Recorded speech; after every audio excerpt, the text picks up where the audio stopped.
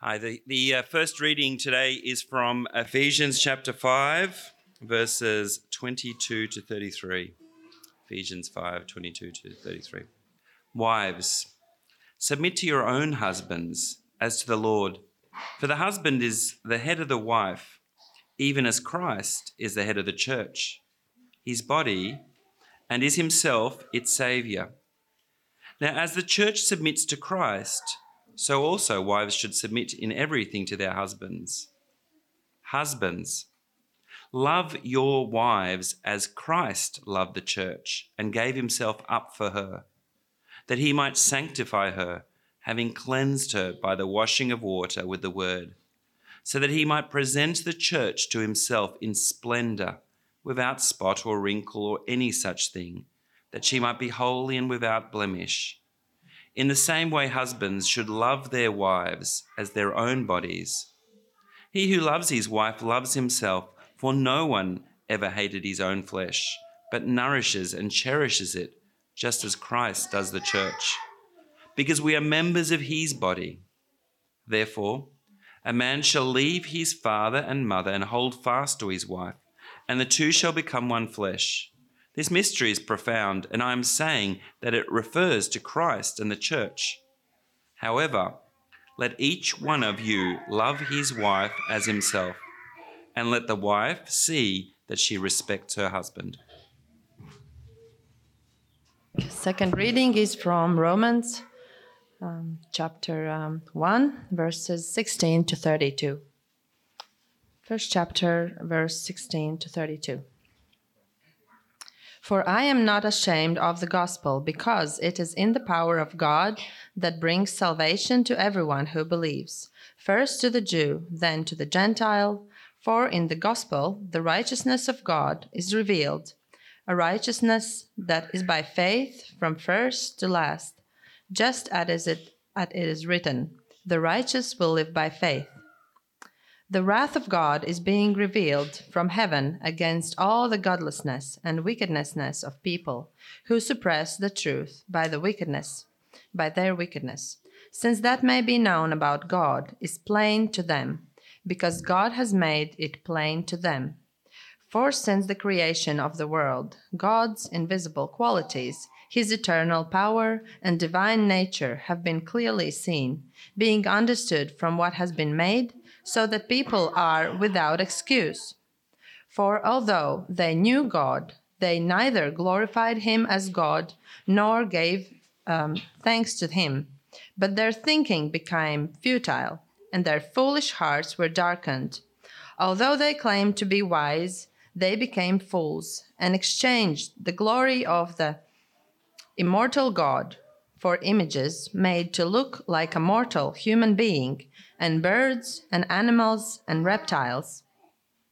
Therefore God gave them over in the sinful desires of their hearts to sexual impurity, for the degrading of their bodies with one another. They exchanged truth about God for a lie, and worshipped and served created things rather than the Creator, who is forever praised. Amen. Because of this, God gave them over to shameful lusts. Even their women exchanged natural sexual relations for unnatural ones. In the same way, the men also abandoned natural relations with women and were inflamed with lust for one another. Men committed shameful acts with other men and received in themselves the due penalty for their error. Furthermore, just as they did not think it worthwhile to retain the knowledge of God, so God gave them over to a depraved mind, so that they do what ought not to be done. They have become filled with every kind of wickedness, evil, greed, and depravity.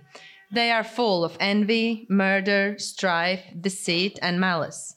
They are gossips, slanderers, God-haters, insolent, arrogant, and boastful. They invent ways of doing evil. They disobey their parents. They have no understanding, no fidelity, no love, no mercy, although they know God's righteous decree that those who do such things deserve death. They not only continue to do these very things, but also approve of those who practice them. Good morning. Good morning, everyone, and may I add my welcome to that of Robert. Particularly if you're visiting with us this morning, it's really good to see you. My name is Andis, and I'm the pastor here at Grace Church. There's always a slightly lively mess around the sort of pre-sermon time. We allow children to hopefully peacefully depart to wherever they're going, I think to the park. For their little Sunday school lesson. Is anyone translating to someone this morning in any other language or no? So I don't particularly see. If you are translating to someone, I have another transcript of the sermon. I just remembered to print it out because sometimes we do have a translation to Russian or Ukrainian or anyways. No worries.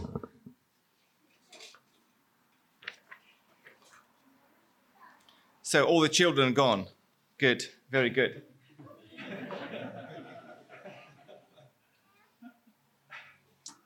God bless that time together. Just a quick reminder before we start. You heard the two readings, one reading from Ephesians, one through Romans. And may I just remind us that what we do on these Sundays, we are not doing a typical thing that we do normally. We go through the books of the Bible. And if we read Ephesians, we pretty much have a decent in-depth sort of Ephesians passage study, and the same would go for Romans. But this time around, when we have a topical series, I will only highlight some of the particular relevant aspects of these passages. And so it's just, if you suddenly get confused, so why are we not having an in-depth study of Ephesians this morning? It is because we are in the middle of the topical series here on Sundays about God, marriage, sexuality, gender, and church. And so that is why.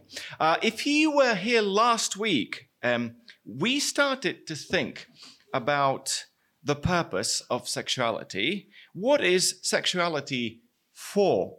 And we said that alongside marital union, having children, and sexual pleasure, God created us all as sexual beings to make himself more fully knowable.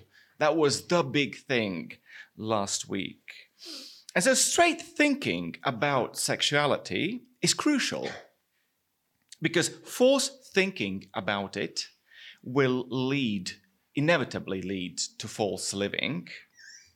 I recall a passionate young man. He was a gifted musician with sharp theological mind. He got married and they both served in a local church. But when it came to same-sex relationships issues, the Bible's teaching just didn't sit right with him. After some time, he himself came out as bisexual. He and his wife apparently didn't have problems with this particular aspect, but they had to leave their local church. They started their own LGBTQ plus inclusive church. And I'm not quite sure where they are at the moment and what they are really doing. But false understanding of the place and purpose of sexuality inevitably will lead to false living. Take sexuality out of its proper, rightful context, and all sorts of problems will follow down the road. For example, you might see nothing wrong with engaging in emotional fantasy about someone in uni or work. You might want to start to rationalize using porn as normal part of expressing yourself sexually. You might want to start to question if same-sex relationships are necessarily wrong, if the two people are faithful to each other. And if you're married but not enjoying sex in your marriage, you might want to start to look for alternatives. take sexuality out of its proper context and place, and all sorts of problems will inevitably be down the road. So how confident are you about the rightful context for sexuality? How confident are you? Now, building on the previous week, God wants us to see his big picture truth about the purpose of our sexuality. God wants us to see that he is right in designing male and female, equal but different. This union in difference is a picture of God's grand design and purpose. The union between his Son, Lord Jesus, and his people, the church. And God wants us to really grasp that his design, original design, is good, so that we worship him alone. Not other people, not sex, no other created thing, but God and God alone. Now, all that sounds lovely, right? At least in theory, it sounds lovely. And I think it sounds really nice here on Sundays when we are together with a few like-minded people that surround us, that support us, that encourage us. That all sounds really great. But how confident are we about the teaching of the Bible when tomorrow comes? And we are back to our struggles with our damaged sexualities in different places where people have different ideas about how to think about these things. How confident are we tomorrow? Well, it's 1st of May. Tomorrow it's a holiday. But anyways, you understand me. 2nd of May, Tuesday, back at our uni or work. So my goal for us today, friends, is to build our confidence and trust in God's right and good design for us. Because we have so many different voices speaking to us today in very persuasive slogans. Do you recognize some of these? Love wins. Love is love. Love has no labels. Proud to be different. Diversity is strength. Rainbow is the new black, and so on. Very loud, persuasive slogans. But we have to realize that what lies behind these inspiring slogans is actually an ideology that is hostile to God's right and good design for people. So we will first look at why same-sex relationships can't be an option for Christians.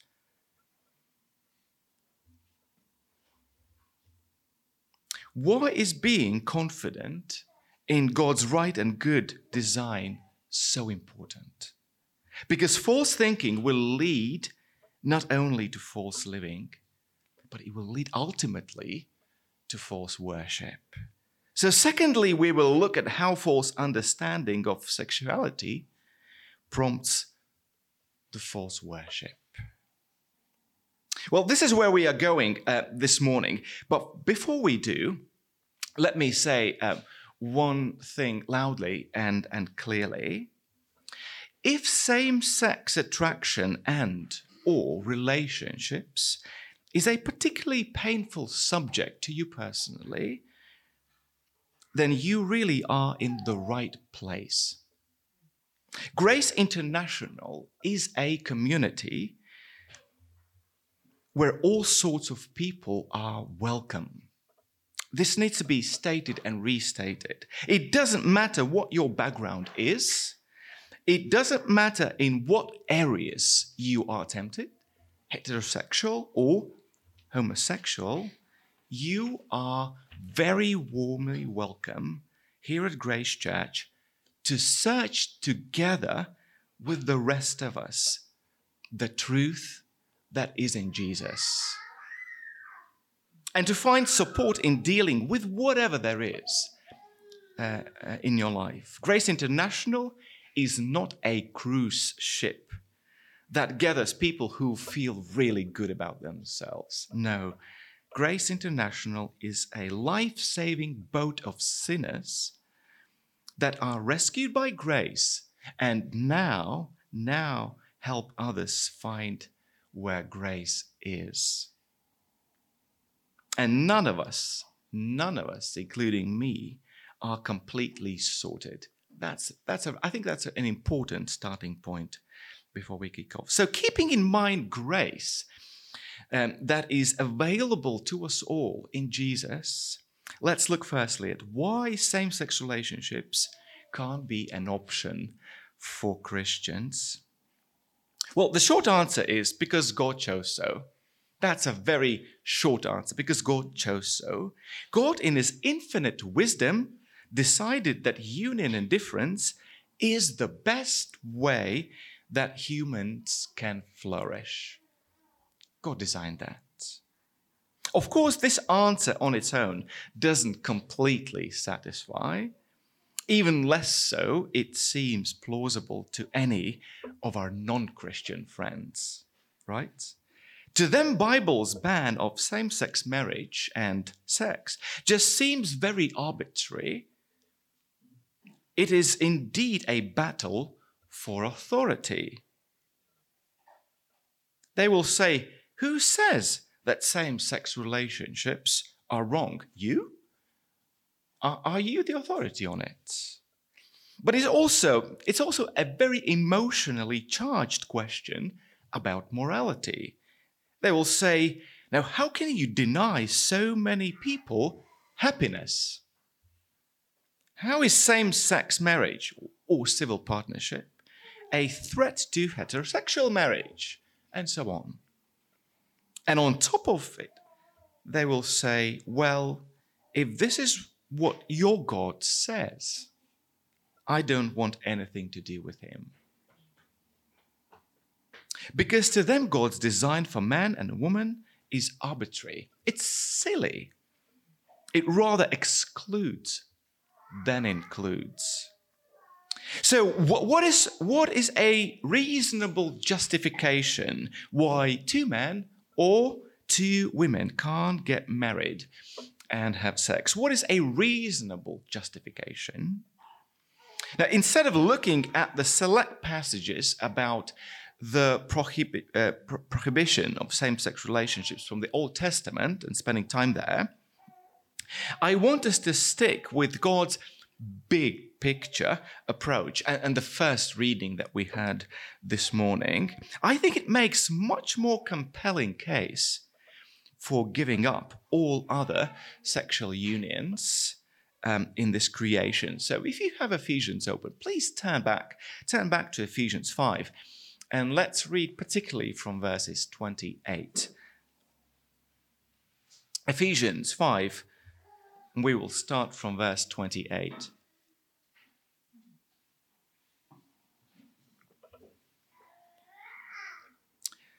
So in the same way, husbands should love their wives as their own bodies. He who loves his wife loves himself. For no one ever hated his own flesh, but nourished and cherished it, just as Christ does the church, because we are members of his body. Therefore, a man shall leave his father and mother and hold fast to his wife, and the two shall become one flesh. This mystery is profound, and I am saying that it refers to Christ and the church. However, let each one of you love his wife as himself, and let the wife see that she respects her husband. Well, you've probably heard this passage read and preached a good number of times. If you've ever attended any weddings, you might have heard this passage being expounded. And some of you will study it in your Bible study in a couple of weeks' time if you are with Andres' group. We could pick up on various things about marriage from these verses. What I want us to see for now is this: that human marriage between a man and a woman, it triggers in Paul's mind what it points forward to, the divine marriage of God's Son to God's people. They both are so closely linked in his thinking and also in Christian theology. So how does that work in practice? I think it works like this. As people observe Christian marriage, they should realize and they should be pointed to Jesus. As they view Christian marriage, it should point them to Jesus. As they see a Christian wife submitting to the loving authority of her husband, people should make sense of church that is living in obedience to Christ. Pure and simple, in an ideal world, of course. As they see a Christian husband, on the other hand, sacrificially loving his wife, people should make sense of Christ that sacrificed himself for the sake of the church, his body, in an ideal world. Now, why can't Paul be talking here about two men or two women in exclusive, permanent, and faithful relationships, as many would suggest, even in the church? It almost seems that Paul is expecting that sort of question. Please look again closely at verse 31 and 32. Therefore, a man shall leave his father and mother and hold fast to his wife, and the two shall become one flesh. This mystery is profound, and I'm saying that it refers to Christ and the church. Do you see how Paul doesn't stand on his own authority? He goes back to Genesis. He quotes Genesis 2 and God's creation design for marriage. And there's nothing arbitrary.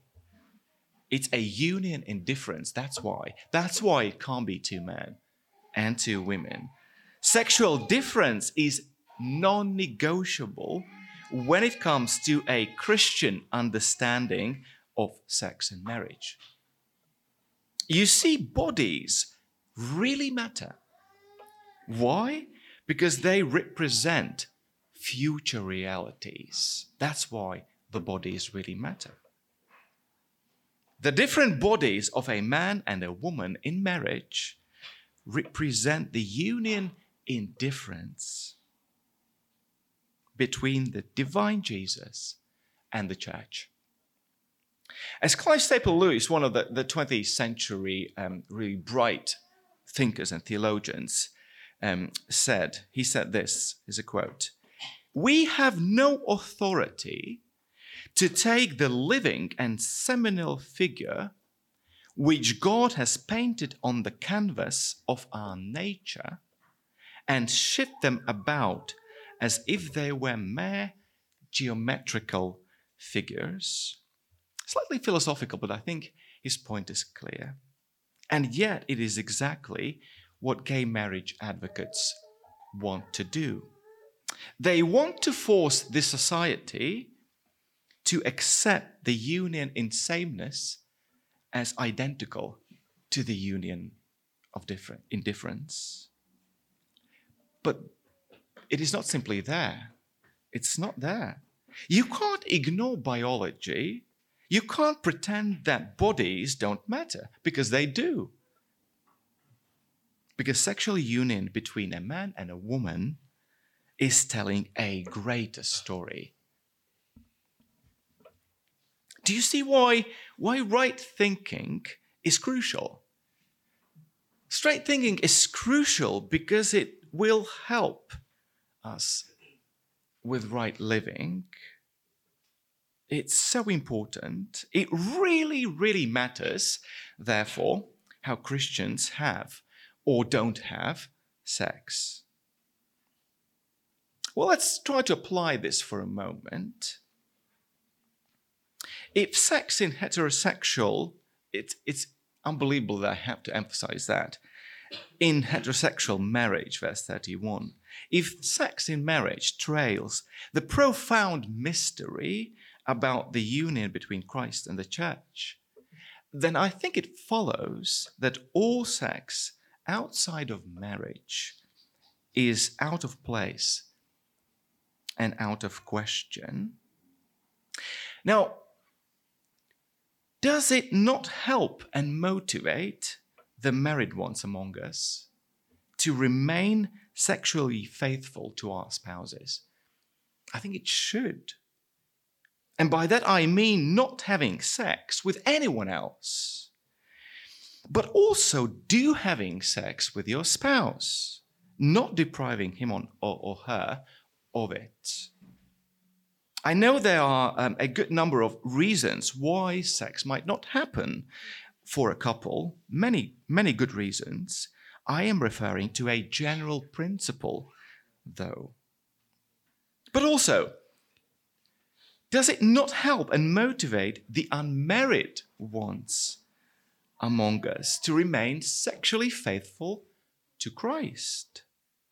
By that I mean abstaining from any sexual relations, heterosexual or homosexual, that are outside of God's defined covenant of marriage. I think it should. I think we can be honest with the challenges here, my friends. For those of us who are married, there are a number of challenges. Think, have we never been tempted to pursue an emotional fantasy with someone other than our spouse? Have we not ever been tempted?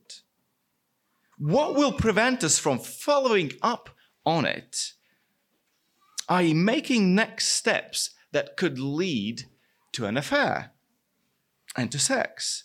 And I think we should be very clear that it's a reminder what fidelity in marriage stands for, what it really stands for. Well, again, we'll just spend a few seconds allowing our beautiful, nice, peaceful children go to their rooms. What will help to the married ones among us is a reminder what fidelity in marriage stands for. It is a trailer for the blissful heavenly union between Christ and the church. And we, the married ones, our marriages represent that. It's a plausibility structure for the gospel. People looking at our marriage, they should learn something about God and his good purposes. But there are struggles. Now, what about those of us who are not married? I am sure you too are tempted in all sorts of different ways. Now, what will help you not to fantasize about this handsome, beautiful work colleague or uni friend? What will help you? What will help you not to pursue this fantasy? What will prevent you from making next steps that will certainly lead, to having sex with someone? What will help you? I think that's the same thing.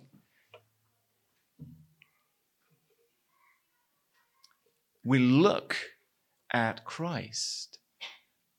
We look at we remember what our sexuality is ultimately for.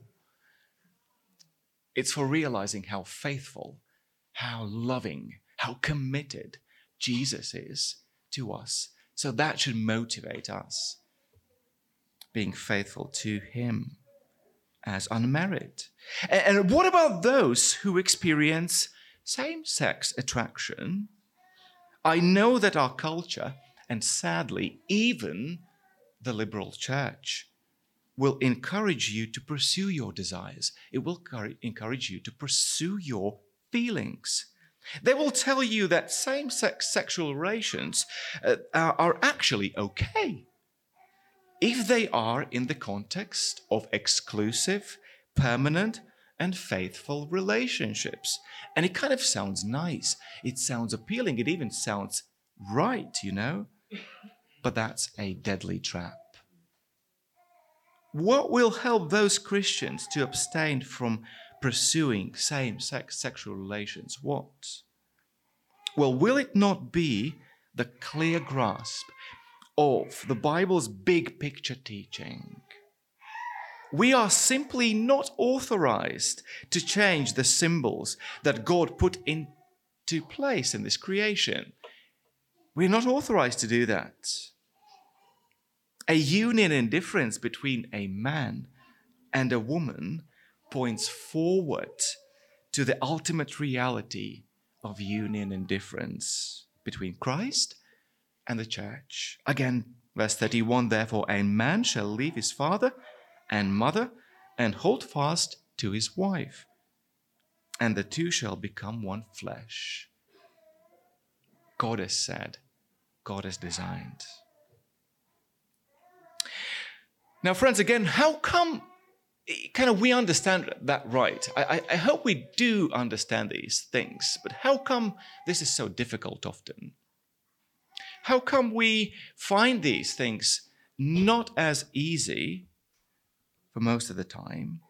How do I actually deal with my temptation of not being able to take my, eyes off this attractive guy or girl on the street at uni or my workplace or social context and kind of pursue my fantasy? Why do I find this so difficult sometimes?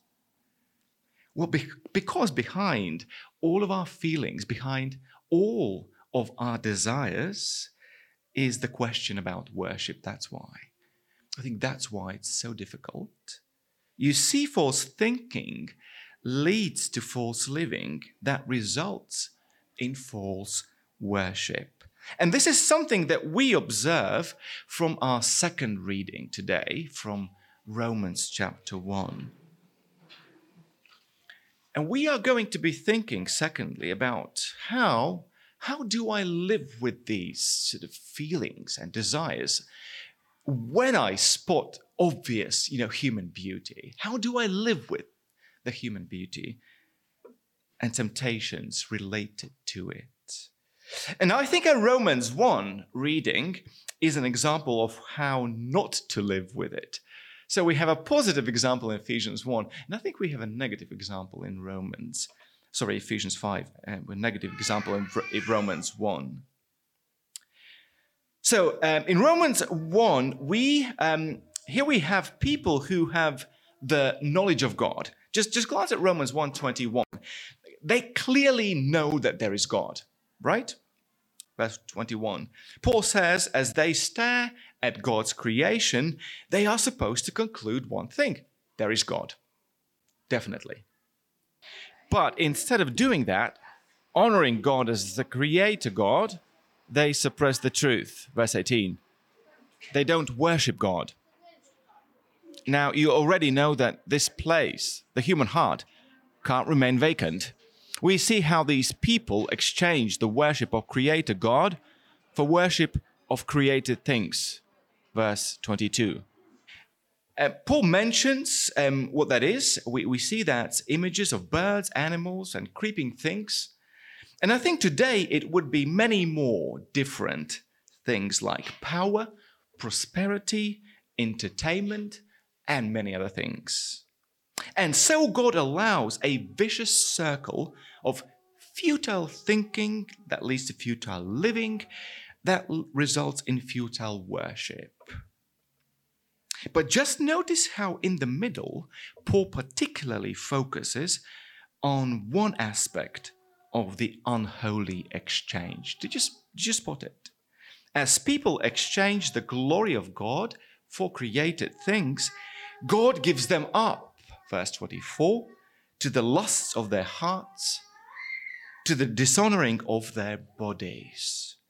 Specifically, verse 26, the same-sex sexual relations. Paul does confirm here, right, that human sexuality is rightly connected to worship. We see that so clearly here. False worship leads to false thinking, leads to false living, leads back to false worship, leads to false thinking, and the vicious circle just keeps going. Now the question is there any way of breaking this vicious circle? Is there any way out of it? Especially, for us as Christians. Is there any way? And yes, there is. Yes, there is. It is turning to the gospel of Jesus, which is the power of God for salvation. Glance at verse 16. That is Paul's big answer. For I'm not ashamed of the gospel, for it is the power of God for salvation to everyone who believes, to the Jew first and also to the Gentile, to the Greek. Here is the answer, the gospel of Jesus Christ. Again, it sounds right? It sounds like a right answer. It's kind of by the book answer. But how does that actually help me? How does the gospel help me in my life, with my sexuality, in the 21st century, with these many various temptations? How does the gospel help? What do I do with my instinctive attraction to human beauty when I see it, when I recognize it? Be it heterosexual or homosexual. How do I live? Well, I think, again, the big answer is be clear who you really worship. Be clear who you really worship. You see, being attracted to other people, like everything else in our lives, is a messy mix of both good and bad. Now, every year before the summer properly starts, and we can say summer is kind of starting now, I post a friendly reminder to my Christian friend colleagues in the office. I post this kind of 2-sentence or 1-sentence thing. I say, guys, the season of short skirts has arrived. Hang in there by grace. And by that, of course, I don't mean battling the temptation of cross-dressing in the office. Of course, you know what I mean. I mean the whole thing with making covenant with your eyes. I think it's a very good thing. It's a biblical thing. It's from Job. But we really need the whole picture before us if this should work. I was very much helped by Ed Shaw, an evangelical pastor from UK in Bristol. What you need to know is Ed is a same-sex attracted man who is celibate, and he is a pastor, pastoring a large student church. And I particularly like his honesty about his own experience and about how church has often got things wrong, because he sees things from a slightly different perspective, inevitably.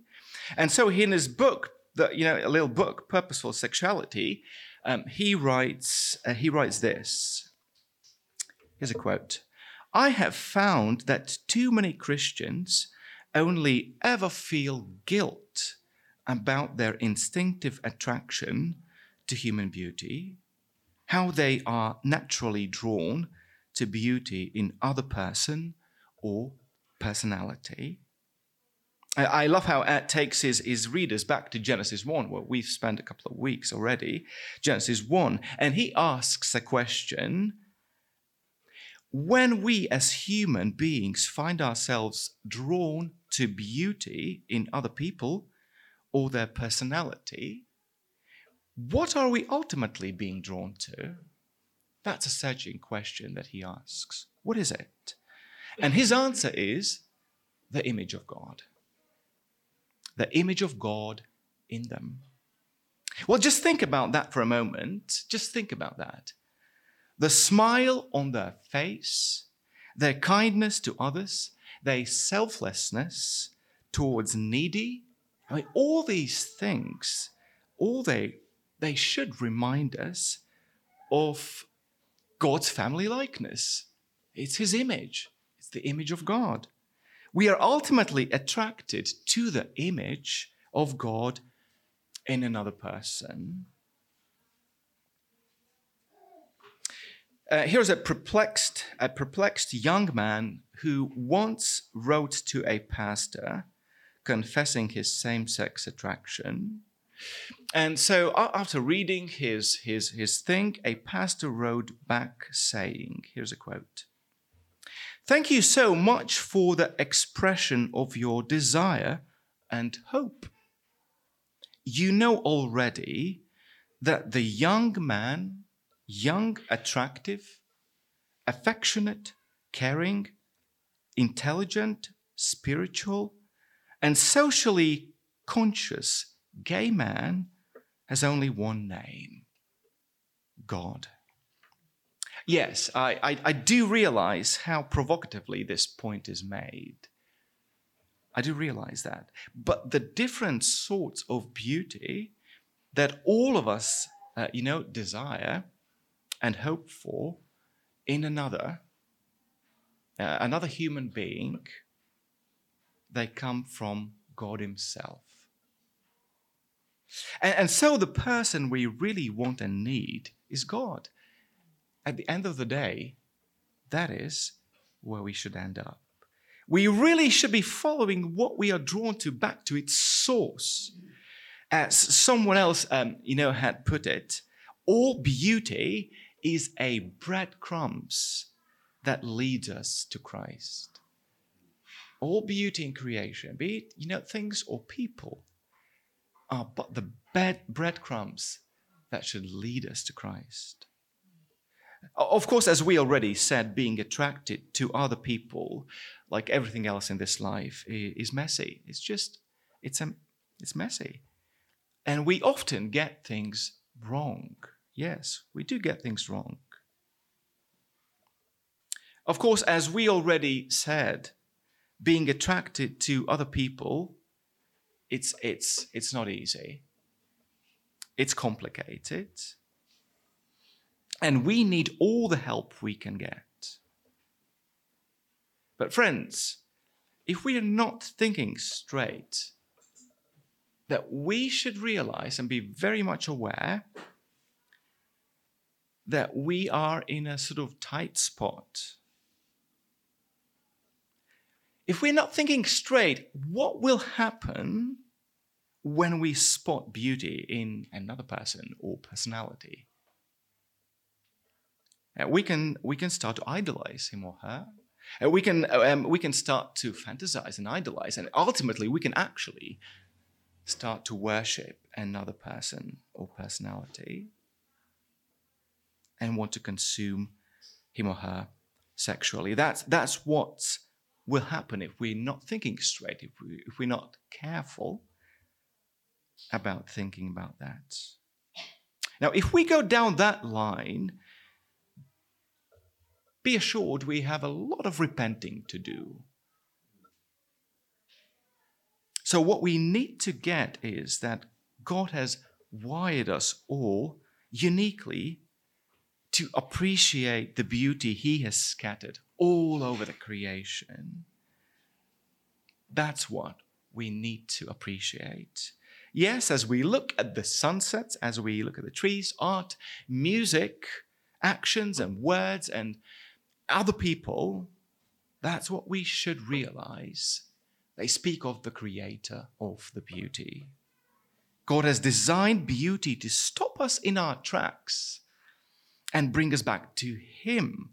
We need to appreciate increasingly that any time we instinctively are attracted to another human beauty, that it is a call to worship the creator of the beauty, not the creation, not the bearer of this beauty. Now, how about remembering that?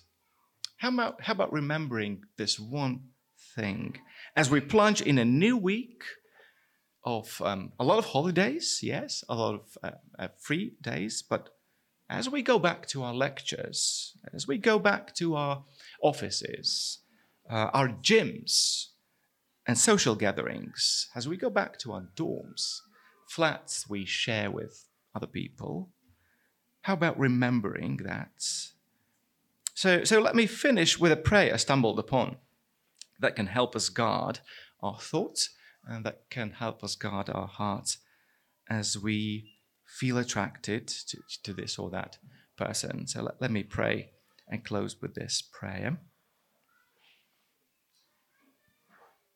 Lord, I praise you for divine beauty, reflected in the form of this or that person.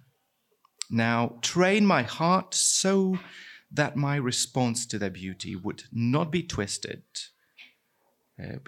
downward into envy or desire, but would instead be directed upward in worship of you, their Creator, as was your intention for all such beauty before the breaking of the world.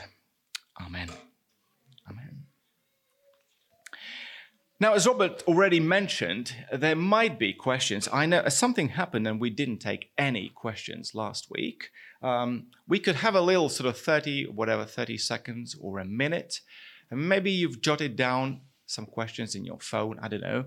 Maybe there's something that you still are left puzzled about. Maybe something that was left slightly unclear.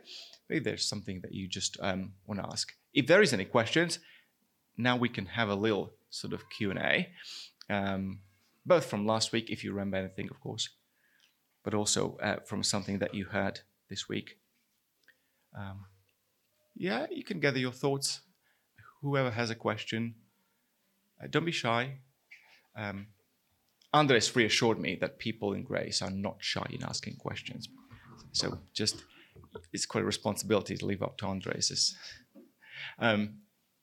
Anyways, any?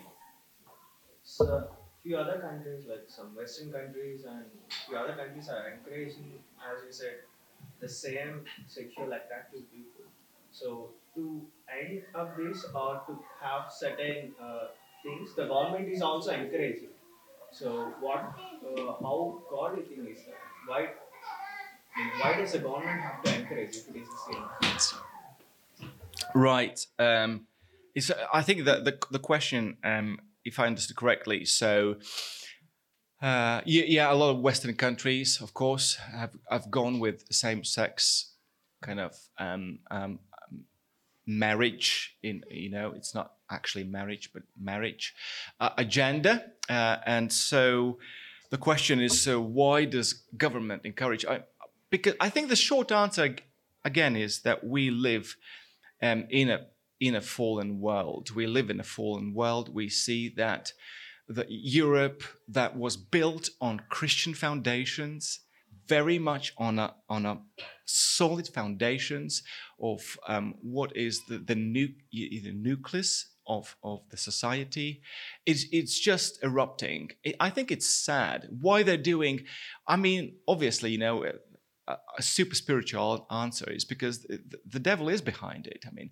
Just think if marriage is at the heart of the family and then society, and if you want to really destroy the society and destroy God's purposes in this world, you go for this one. You go for sexuality in marriage, and this is what we see in the Western. Western civilization is just erupting at a crazy speed. And I think that's why the church, I think the church is crucial at that point. Where we, humanly speaking, lose hope in the government, the church is crucial. Praying for the government, right? 1 Timothy, pray for the rulers. And also being bold and vocal about these things, not being afraid to preach. I know there are countries in the Western Europe where if you preach a sermon like this in the series, you would probably get cuffed and got transported to the police station even if not properly charged, it's an instrument of intimidation. But yes, Maria, it's sad. We live in a fallen world. Satan strikes marriage, sexuality, even through government policies. But the church has a responsibility to pray, preach, and live out, right? Live out, show an example. Sam? Just a question, a general question. What if one of your relatives is getting married in that form, and a close relative or a friend as a Christian? What do you think we should do?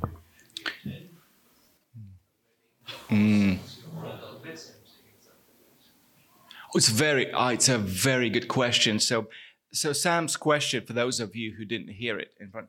So what if your relative, or let's say, what if your friend that you know for some time, he comes out and says, I'm gay, and they are getting married, anywhere, somewhere where you can do it, can actually do that.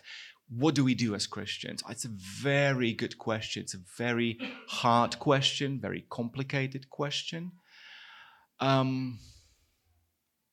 I think honesty straight away is from us Christians. That's what's expected. A loving but firm honesty about how we think about these things. Well, let's put the sort of the family. Let's separate these two for a moment. Let's stick with the friend thing, because with the family it's much more complicated, much more harder. I'd be honest with a friend that I love him. I love him, but the whole same-sex marriage thing is where I cannot participate. I can express my love in so many different ways, but the kind of being present and blessing with my presence, the godless union, that's anti-God.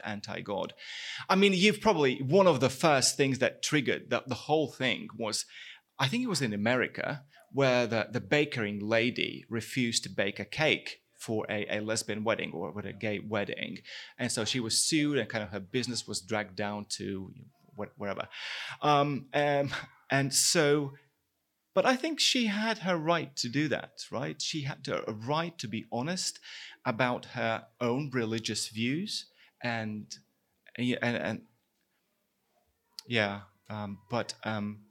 so I'd say be honest straight away. Meet up, have an honest, open conversation.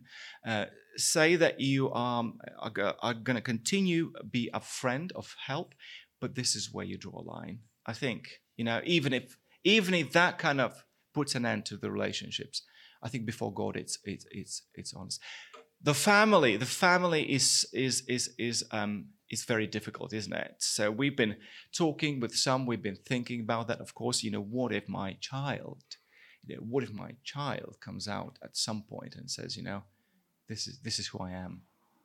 And so I think in that, I was talking to a pastor from Miami a few weeks ago, and he also said in their own experience, even in their church, sometimes families got these things really wrong. They immediately cut the person out, even if it's their own child, and they've said, we don't want anything to do with you, and kind of that's it. So in the light of what we've been doing here, it's so unhelpful, isn't it? There's so many ways that a person needs a biblical encouragement as well as challenge in that situation, right? The whole thing of the purpose of sexuality. I mean, Ed, as a same-sex attracted, a celibate, faithful evangelical pastor, has done a lot of thinking, and his probably answer would be, just be alongside, encouraged to think biblically about your sexuality,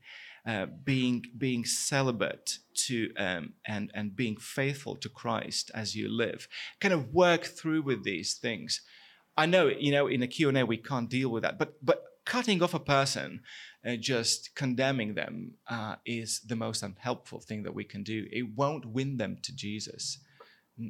There's no way. There's no way. Is that mildly satisfying? Did you have your own comment about this, Sam? Right. Any other questions? Hey, Jedi, yeah? Right. In Romans chapter 1, verse 26, it says God gave them over or gave them up to dishonorable passions or lustful passions.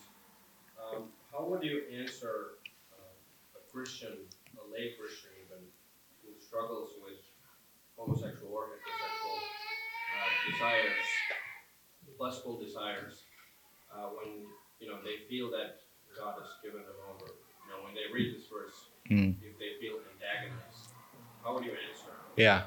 Thank you, Jedi. It's a very good... So Jedi pointed us to verses like Romans 1:26, and particularly the language that God gave them up. It's a fairly active language, and I think those kind of verses, people they like to take these verses and say, right, I can't help myself. God gave me up, kind of blame shifting. And I think so there is again when we talk to people that experience same-sex attraction, I think it's both. It's encouragement, support, and challenge where needed, because that is not where Paul starts, right? We were talking about the vicious circle. Thinking, living, worship. Thinking, living, worship, it goes. But it starts with everyone, right? Let's get the sexuality out of the picture for a moment. Every human being, observing nature, observing creation, they're supposed to say, there is God. God has created this. And so all the rest of the problems start from verse 18. But they're in their ungodliness and unrighteousness, they suppress the truth. So all the problems start from there. All other things in Romans 1, the second half of Romans 1, are the consequences of it. I think sometimes, I think the difficult with the whole same-sex kind of issue is that people are tempted to make this the only problem, the only thing that matters, kind of focusing on that. Whereas we can helpfully point in Romans 1, there's so many other things that have gone wrong. So, for example, verse 28 onwards are all other consequences of that suppression that even don't touch upon the same sex issue at all, right? So again, I just slightly worked around Jedi's question. Again, coming back to it quickly, God gave them up. It can be both active and passive. It's sort of active-passive. God actually left them to their desires. He just left them alone. I want to be left alone. Sometimes children, they say, or kind of, we in our sinfulness say. And kind of, we know that it would not be good if we would be left alone. But God says, right, if you want it your way, let it be your way. So that's what we see. We want to be left. We want to determine. We are the authority. Okay, you are the authority. So that's what God's done here in Romans. But that's not the end. So we have to take the person back to the gospel. 1:16 is the power of God for salvation, repentance, forgiveness of sins. It won't deal with all the consequences. Sometimes, I know that it wasn't the question, sometimes people say, right, if you do everything right, if God really works in such a person's life, they will be free from temptation and everything they can completely recover. It is simply not promised to us. Someone might struggle with addiction to alcohol and will for the rest of their lives. They simply should not touch the drink. That's it. So why does not God deliver them from the addiction? Anonymous alcoholics. Similarly, with the same-sex attraction, it's only a promise of the power to remain faithful. That's the promise of all the help from the Spirit as we battle our various temptations. Someone is just simply struggles with being faithful to his wife. He just can't be, monogamous. Again, the same thing. Let's not make, in that regard, same-sex attraction as something completely unique. Like, it's like any other issue that needs to be dealt with. Maybe final question. Any final question? Oh no, there are 2 questions. Right. Let's. I have a question related to what you said last week, because you mentioned about how when 2 people get married, they should naturally leave his father and mother. So that I get. And then in some cultures, usually the moms have a lot of authority and decisions. So how would a Christian sort of handle it if we're supposed to honor our father and mother, and someone is married but the mom is still pregnant? It's a very hard thing to do, isn't it? Even in some Latvian families, yeah, it's not just some cultures where big families are. So the question is from the last week. Thanks, Sam. A man shall leave his father and mother, cleave to his wife. So how do you honor your father and mother while leaving them? How do you cut the cord, the umbilical cord? How do you do that? It's difficult. I mean, for me personally, it wasn't so difficult because I left my family when I was 14. I moved from my hometown to Riga. And so kind of I don't feel that it's so pressing to me, but I do realize I've seen couples getting married and parents on one or the other side are very influential still in the education things, all things financial, kind of very influential, even about the children and their education. So it's conversation, isn't it? Sometimes often conversations are difficult, but they are so necessary. Just sitting down. Maybe it's easier if it's a Christian family and saying, right, we are a new family. We are a new unit, and we just have to figure these things out on our own. Just please, can you give us space and time? Maybe, just loving. I don't know, and things can be difficult in some cases, and so a longer time would be needed to reach that healthy separation.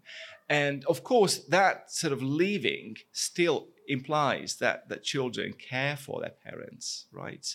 They look after them, especially when they reach elderly age. But so it's in some cases it's easier, some cases it's more difficult, but I think it's the right thing to do, yeah. Vita, let's make it the last one. Okay. My question was connected to Romans. Okay, go on. Yeah. So would that verse also mean